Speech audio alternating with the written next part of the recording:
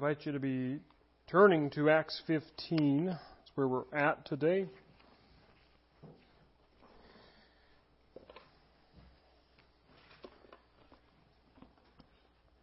If you remember last week, we took a break in the book of Romans.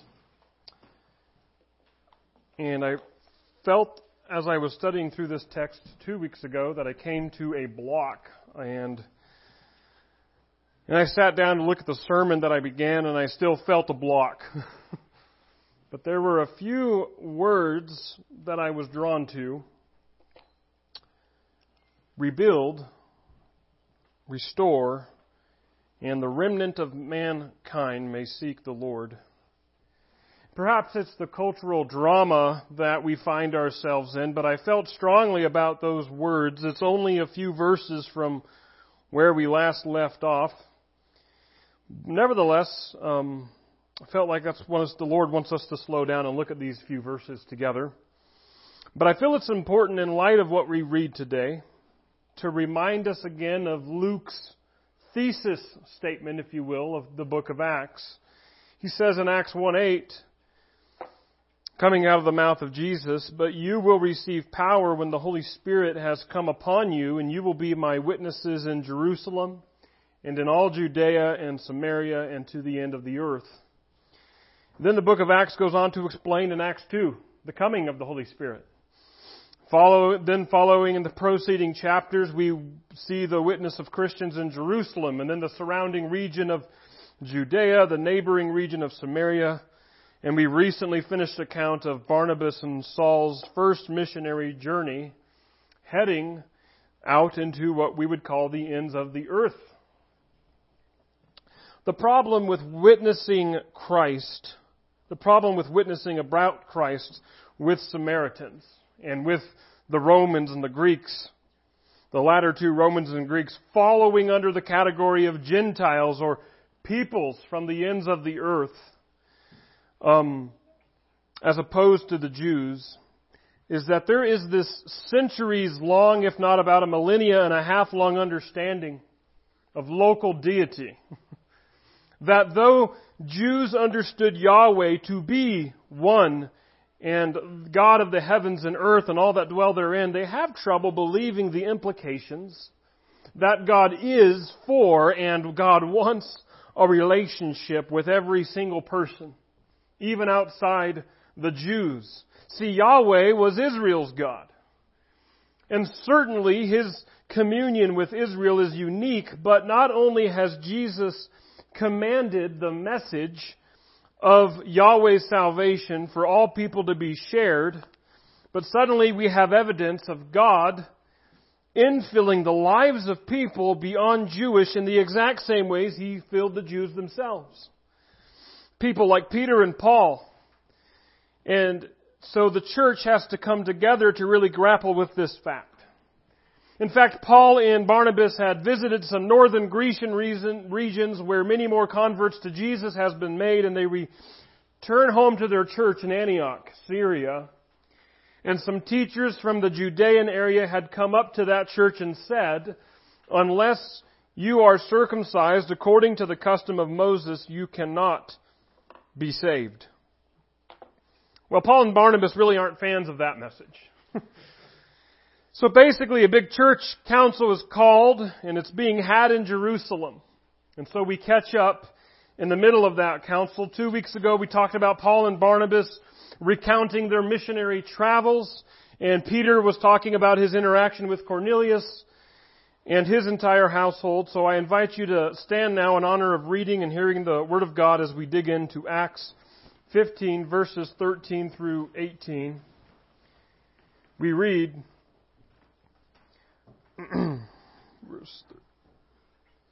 "After they finished speaking, James replied," they finished being Paul and Barnabas speaking about their missionary endeavors. James replied, "Brothers, listen to me.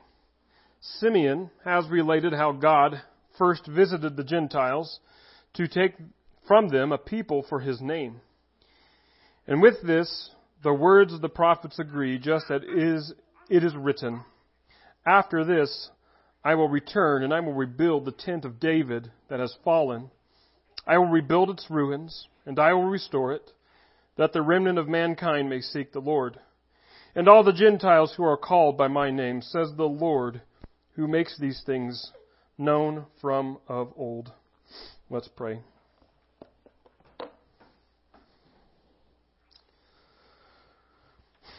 Father, we're so grateful that just as the church is grappling with a very real situation in Acts 15, Gentiles coming into the church, how does that square away with their thinking, what they know about the Bible, what they know about you? Father, you still meet us where we're at today. We have problems, situations, and I think it's the enemy who wants to tempt us to stay away from the Bible. Well, those are just ancient problems, things you don't need to know about. And then tempt us to search elsewhere to find answers. Father, your word is always the answer. What you would say to us is always the answer. You tell us in Proverbs that you created wisdom. Wisdom was with you from the beginning. And the fear of the Lord is the beginning of wisdom. So help us, Father, to fear you, to love you, to want to love and serve you. Help us to believe and show us that you speak to us today. We ask and we pray that you would be speaking and not I. We ask this in the name of our Lord and Savior, Jesus Christ. Amen. You may be seated.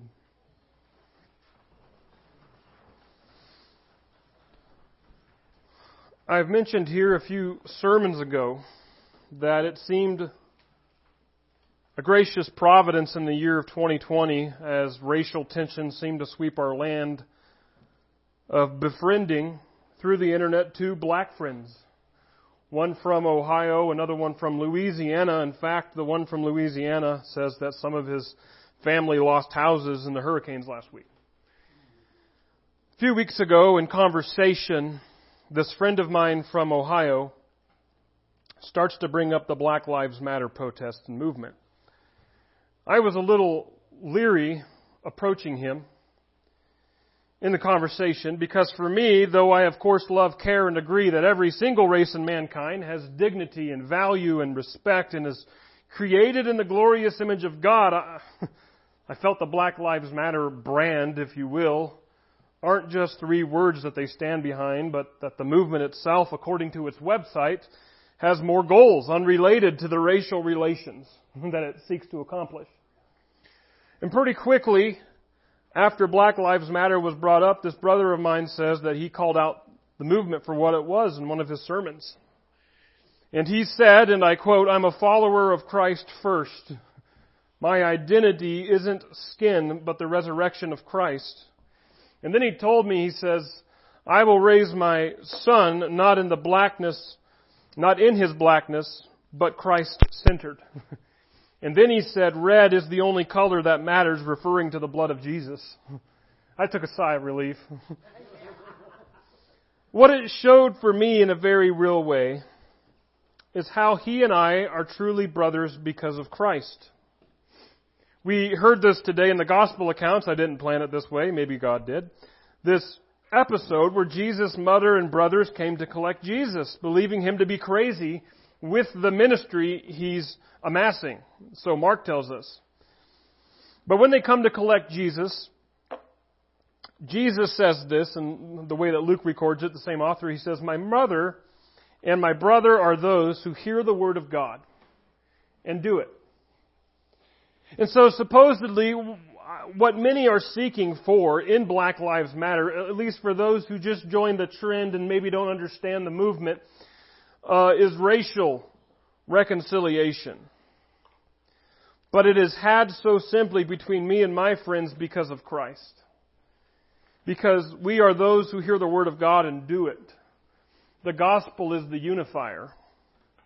In our passage, I think of three towering parties that really come from different backgrounds. First, we have Paul and Barnabas. Paul himself, a former persecutor of Christians, staunchly Pharisaical. Barnabas is mentioned post the ascension of Jesus, so maybe I'm assuming that he's more than likely a follower, perhaps from Pentecost or maybe a little after. If he was notable among the greater crowds who followed Jesus, I would have thought that Luke would have told us in his gospel account. But this party, Paul and Barnabas, just spent upwards of 2 to 3 years in the Turkish mountains, making converts, being persecuted for the sake of Jesus, planting churches, and preaching Christ and grace to the Gentile. The second of these towering parties, Peter. We know Peter. He's been with Jesus for 3.5 years. He's considered a leader among equals. He told his story about Cornelius in the passage, how God has shown no partiality, but rather the Spirit that fell out on Pentecost also fell out on Cornelius and his household when they accepted Jesus through faith. And to demand any more from Gentiles, such as the Jewish law, would to be put God to the test, since God has already shown through His Spirit that they are indeed saved. So now the third towering party is none other than James, the brother of Jesus. The Gospel makes it clear that James was not a follower of Jesus.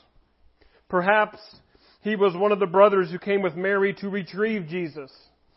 John 7:5 tells us that Jesus' own brothers did not believe him, but then Paul would later possibly hear from James himself, and he would write this down in his letter to the Corinthians, that Jesus visited James after his resurrection. And the way that Paul singles out James, it speaks to me that perhaps this is a one-on-one encounter. It's not that James saw him in a crowd, but, I can just see Jesus told you so. Maybe not. But James is changed. James is converted. Apparently he's so influential that he's become who he is at Jerusalem. A few years ago, I believe it was the TV channel NBC, no less, there was this well-received 2012 drama Bible series that aired in the History Channel. But then a few years later, there's this sequel series called AD, The Bible Continues. And, you can be critical and say that didn't happen, in which there's a lot of parts. That's true. No, that didn't happen in the Bible. But it was pulling out from the first 10 chapters, I think, of Acts. This series was. It's actually where I got a lot of my pictures I use in our series. And I bring this up to say that it shed real good light on James for me, the brother of Jesus. In fact, I don't know if I've completely understood or appreciated the political, and I use that term relatively lightly, but political position of James to be in such a hostile city, Jerusalem. And he's a leader or a pastor, if you will. And so for Jerusalem, there was the persecution that maybe started or took off with the death of Stephen the martyr. And then there was the Sanhedrin constantly having the apostles in prison. But then there was just constant unrest with the Romans. And amid all of this, Jesus' church is staying put and growing under the 12's leadership. But then there also seems to be evidence in the book of Acts that there is a strong leadership role for James. And in fact, Paul would state in the book of Galatians that James, along with Peter and John, appeared to him to be pillars of the church, leaders. So we have these three parties from such diverse backgrounds, Paul and Barnabas, Peter and James, but they're all united by the gospel, and they're all united in their belief in grace, and the gospel is the unifier. Luke, the author of Acts, he seems to bring out the diplomatic leadership here of James, because after Paul and Barnabas, who are, by default, the instigators, if you will, of this discussion that had to be had by the church simply by being virtues of being missionaries to the Gentiles, look at who James decides to focus on, though. He says again, after they, again talking about Paul and Barnabas, finished speaking, James replied, "Brothers, listen to me. Simeon has related how God first visited the Gentiles to take from them a people for His name." Now, Peter just has lots of names, doesn't he? Is he Simon? Is he Peter? Is he Cephas? Is he Simeon? Peter uses the name Simeon for himself at the beginning of 2 Peter 1. But Barnabas had gone to Antioch to help pastor it. Barnabas was the one who got Paul out of Tarsus to help with the Antioch church. Paul and Barnabas were the kind of ones under the spotlight here, so what James does is refer only to Peter's words. Peter, again, is a first among equals, and he's a close friend of Jesus. And James could be trying, even in this, to bring any division among the church together and say, hey, I agree with what Peter says. And granted, Peter agreed wholeheartedly with what Paul and Barnabas says. But James is choosing a less controversial character to agree with. This is not judgment in over Paul or Barnabas, but perhaps it could be an intentional direction for the sake of those who may not respect Paul or Barnabas as much as they would respect Peter. And James summarizes Peter's words, and like Peter did, James frames it this way. He basically says, God did this. God did this. God visited the Gentiles. It wasn't Peter who decided one day, I think I'll go find me a Roman centurion to talk to. It wasn't Cornelius, the Roman centurion, who said, well, I need to find me a devout Jew and see if anything big has happened in the Jewish faith that might include me a bit more. No, it was God who gave dreams and visions to both Peter and Cornelius. It was God who brought them together. It was God who poured out the Holy Spirit on Cornelius. And all Peter could say is, who can deny baptizing these men? The Spirit has filled them. Who can argue against that? So this is a recent reality.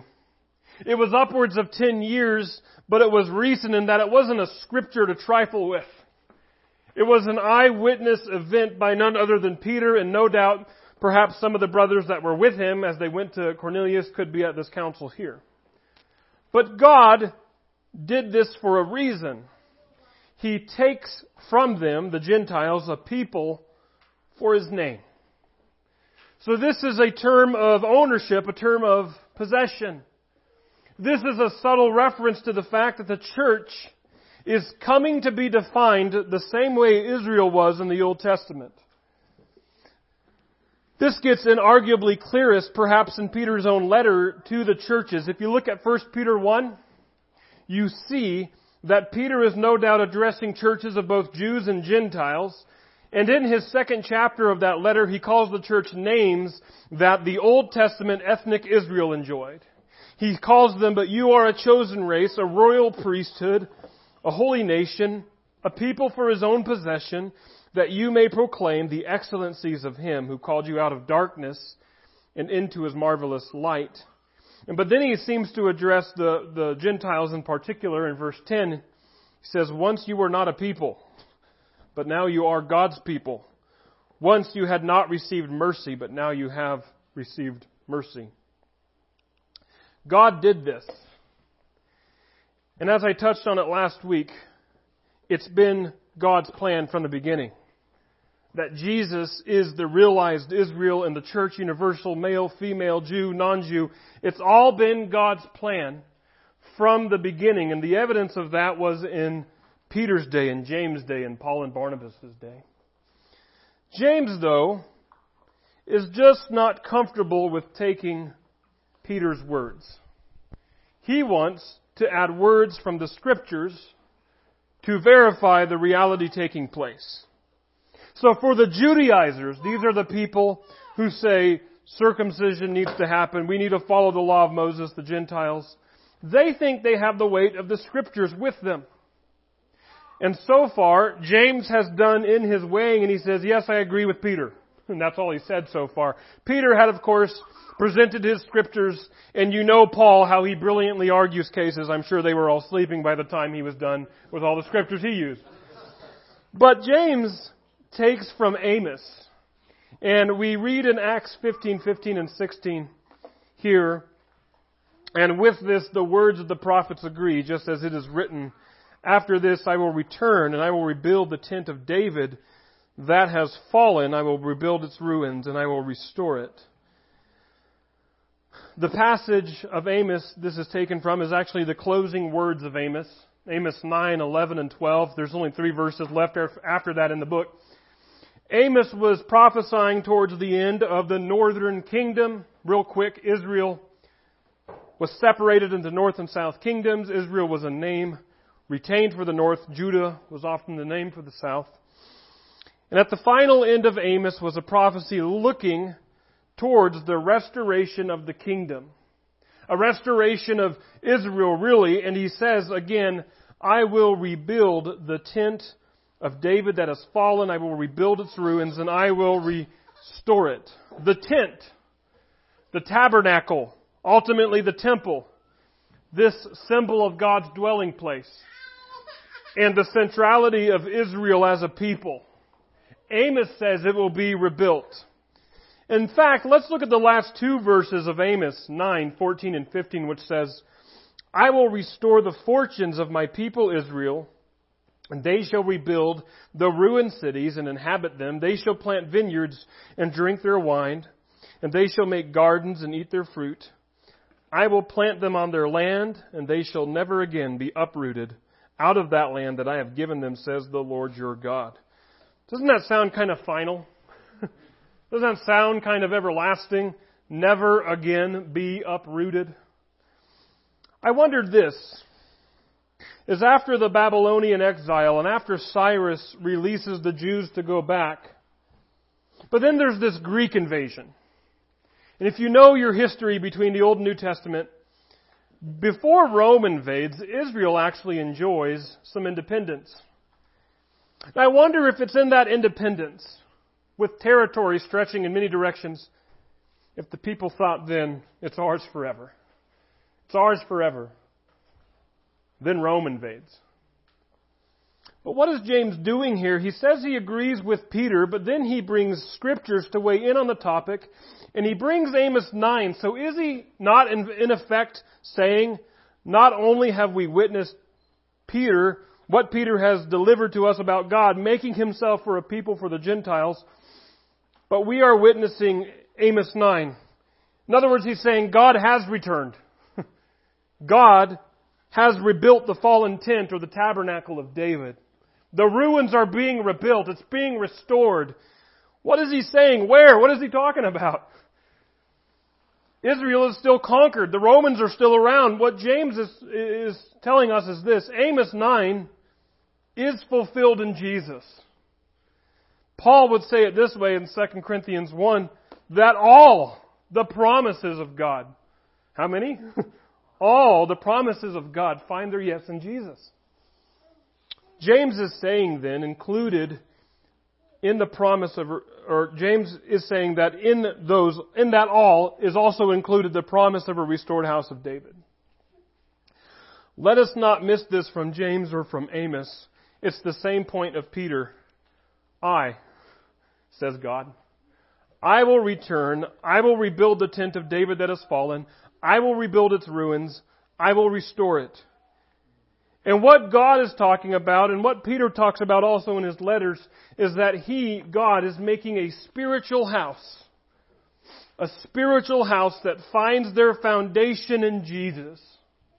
In 1 Peter 2, we read, as you, Jew and Gentile church, come to Him, Jesus, a living stone rejected by men, but in the sight of God, chosen and precious, you yourselves, like living stones, are being built up as a spiritual house to be a holy priesthood, to offer spiritual sacrifices acceptable to God through Jesus Christ. That is the tent of David that has fallen, and that the ruins are being rebuilt and restored.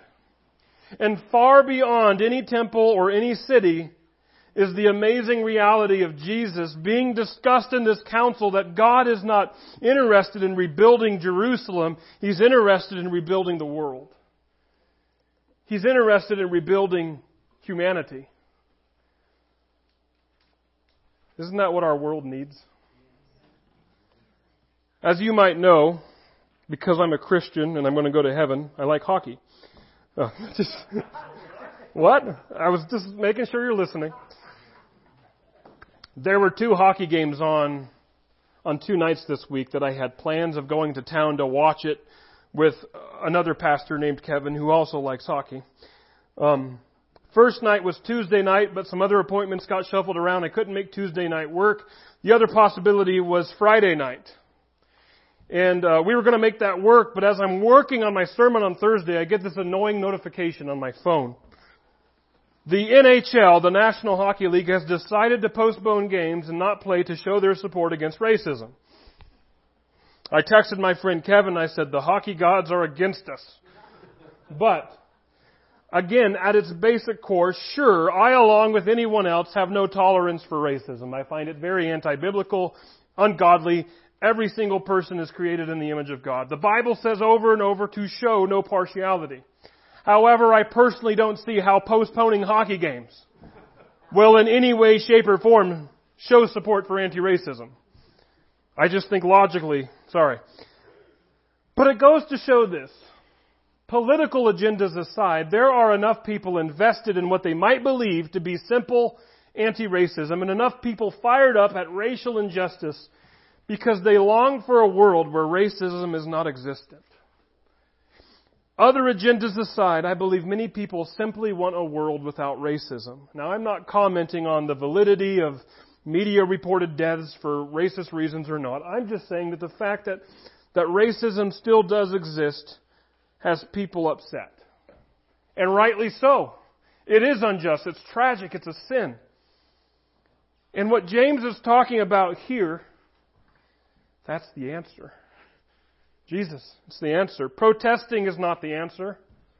Rioting is not the answer. Reparations, digging up the past, making demands, biting back, violence, not the answer. God has given the answer. God has returned. God has rebuilt the tent of David that has fallen. God has rebuilt the ruins. He has restored humanity. What did Jesus say? Destroy this temple, and in 3 days I will raise it up. He calls His body the temple. Paul would go to flesh out, excuse the pun, but he fleshes out in his writings saying that Jesus is the temple where the people of God come to meet. And so does Peter, as we've already seen in his writings. I get pretty upset over all this rioting. Why do you need to tear down a statue of an elk in Portland? I don't see any significance or practical help building towards any sort of reconciliation or healing in our land. But the question I have is this for me personally, because it's easy for me to point the finger and say, how stupid of you. Do I share the answer? Am I sharing the answer? Am I putting my hope, my trust, my faith, everything in the answer of Christ? For any of us who at any time interact with anybody else, are we aware that we have the answer to not just the rioting, racist problems, but every single problem? Kevin, how can you simplify life that much? I just believe so much in the fact that in Christ we have a Redeemer who excels at redemption. That's His specialty, which means racism, corruption, relationship problems, physical illness. The answer, the power to heal and redeem and restore, can all be found in Christ. With God having rebuilt and restored us, He now invites the remnant. James closes his quoted scripture and his statements to the council, ending on the last part of Amos. But also he seems to bring up Isaiah. Read with me. We'll pick up from verse 16 for context. And he says, after this I will return and I will rebuild the tent of David that has fallen. I will rebuild its ruins and I will restore it. That the remnant, other translations would say rest here, of mankind may seek the Lord, and all the Gentiles who are called by my name, says the Lord, who makes these things known from of old. Many of you know this, but Facebook is creepy. It tailors advertisements to your interests. It picks up your interest because it sees maybe what you post, groups that you're in, posts and videos that you follow. Well, I happen to like lots of Bible groups. And sometime this past week, I got introduced to something called the Pocket Testament League. It's nothing new. It's just another form, if you will, of Gideon's or Bible handing out evangelism groups. They just print the books of John, and I think they make this book of John available in 3 to 4 translations. I think the best-selling translations. Then they offer it to dress it up with different covers, each with inviting statements on the front like, how do I get out of this mess? Or maybe it just says hope, or how to rebuild life, or something that maybe would make somebody want to open up. But then there's a subscription format, price included, quantity of books of John given to you. They give you a quick step-by-step consideration of how to pass these out. Read, carry, and share. They say, read the Word of God yourself, carry these testaments of John around with you, praying for the Lord to send to you who He wants you to give this to. And then share when the opportunity seems to arise. They make lots of videos about their product to sell it. Story videos. Now you see how much I waste time. And I think they made a video featuring the character of Kevin Davis, because here is a video that a guy, I think How I Might Act, would act. And I have it ready for you, so give me a second. What's interesting to me is this. Two eras of church history. In James's day, there was this debate with the church. James, Peter, and Paul saying, no, there's this great wedge between the rest of the world and us, said the Jews, the Judaizers. They need to follow our law. And James is arguing from the Scriptures, no, there is no wedge. Jesus has broken down that wall, to quote Paul. And in our day, I don't know about you, but for me, my wedge between the church and the rest of the world is often me. That's the wedge. See, here's where I am. I got convicted when I first watched that movie because I don't even have tracks with me to begin with. I just don't do that. Sure, I've had some talks with some people I've met through work or maybe over the internet, but I wonder if sometimes what a person needs is the answer. It's just something as simple as a tract. I'm like that guy. But the reason that God has restored the temple in Jesus is so that the Gentiles and the rest of mankind, the remnant, can seek Him. But Acts chapter 1, Jesus says, disciples are the Spirit-empowered witnesses to bring those who seek the Lord to the Lord. See, the Holy Spirit's all up in it too, because He still does some Peter and Cornelius events in some small measure, like we saw here. Sometimes people who've been wandering for 3 years are waiting for obedient Christians to just get over their fear, or not, like this guy, and just give a Gospel of John, something. Is that person a coworker in your life, or a neighbor, a family member who calls you up from time to time and doesn't know Jesus? Who is seeking the Lord? At the end of verse 17, beginning of verse 18, James seems to pull out a line from Isaiah 45:21. He says the Lord who makes these things known from of old. And some of you, if you have a King James, New King James, you're wondering why the ESV left out some words. Another Bible translation that puts those words back in, the MEV says the Lord who does all these things, known to God are all His works since the beginning of the world. See, there was this practice among rabbis in Jesus' day, in James' day. Since chapter and verse was not invented yet, rabbis would begin to quote a part of Scripture, hoping to call to mind for their hearers, usually the Scripture that was around it. For example, for you, Jesus on the cross, what does He say? My God, why have you forsaken me? Jesus was hoping to call to mind for His hearers Psalm 22, where that exact phrase comes from. Because if you read Psalm 22, that's a passage written by King David upwards thousands of years prior about the crucifixion of Christ. Fulfillment in Psalm 22. I think this is what's happening here with James. He's quoting from Isaiah 45:21, but see the context around it. Isaiah, or God through Isaiah, says, declare and present your case. Let them take counsel together. That sounds familiar. Take counsel about maybe the Jews and Gentiles.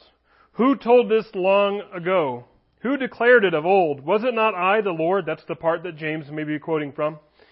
And there is no other God besides me. A righteous God and a Savior. There is none besides me. Turn to me and be saved, all the ends of the earth. You hear the universal appeal in that, all the ends of the earth. Also, you hear the first part, turn to me and be saved. Don't turn to the law. Don't turn to a system or a religion or a thing, but to a being. Turn to God. Turn to me and be saved. Another trivial Jeopardy fact for you. I believe it was this verse that captured the well-known pastor Charles Spurgeon's heart when he was converted. Isaiah continues, "For I am God and there is no other. By myself I have sworn, from my mouth has gone out in righteousness a word that shall not return.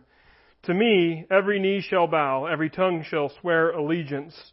Again, universal, Jew and Gentile. Every knee shall bow, every tongue shall swear allegiance. So the council is meeting in Jerusalem. Gentiles were coming to Christ. They weren't keeping the law. They weren't circumcised. Nevertheless, they were being filled by God's Spirit. They were seeking to live God's way. Their affections were for God, the God of Israel. Why? How come? The answer is Jesus Christ. I don't know about you, but I believe we live in a divided world. There seems to be Democrat, Republican. There seems to be black, white. There seems to be churched and unchurched. There seems to be polarizations everywhere. What's the answer? How do we rebuild humanity? Jesus is the answer. Jesus is the answer. Because if Jesus is the answer, if God is the answer, then suddenly that means both sides have to start surrendering. And so it's not always the right trying to out-argue the left to bring them over to the right, but it's the right and left saying, I'm going to lay down all my stuff before the sovereign. I'm going to seek out the answer in Jesus Christ. And suddenly black people can say they're not raising their children to be black but to be Christians. And suddenly the church doesn't need to try and convince the world to follow their rules. They instead can lead the world to Jesus and let Jesus handle any worldly problem in the breaking of the rules. Because the answer is not my way of thinking and their way of thinking. The answer was written for us. The answer was made flesh for us. The answer died for us. The answer rose again for us, and the answer still reigns today. Amen? Let's pray.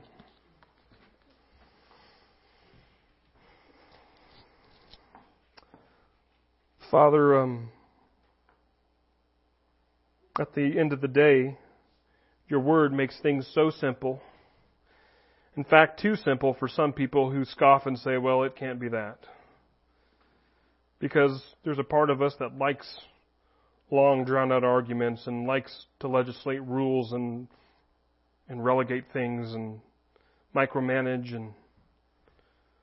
But Father, the answer is so simple, it's found in you. Somehow you manage to become the answer for every situation. Help us to be about sharing your answer. Some of us don't even realize it, but we get so tangled up in the world's problems that we start fighting it in the world's ways.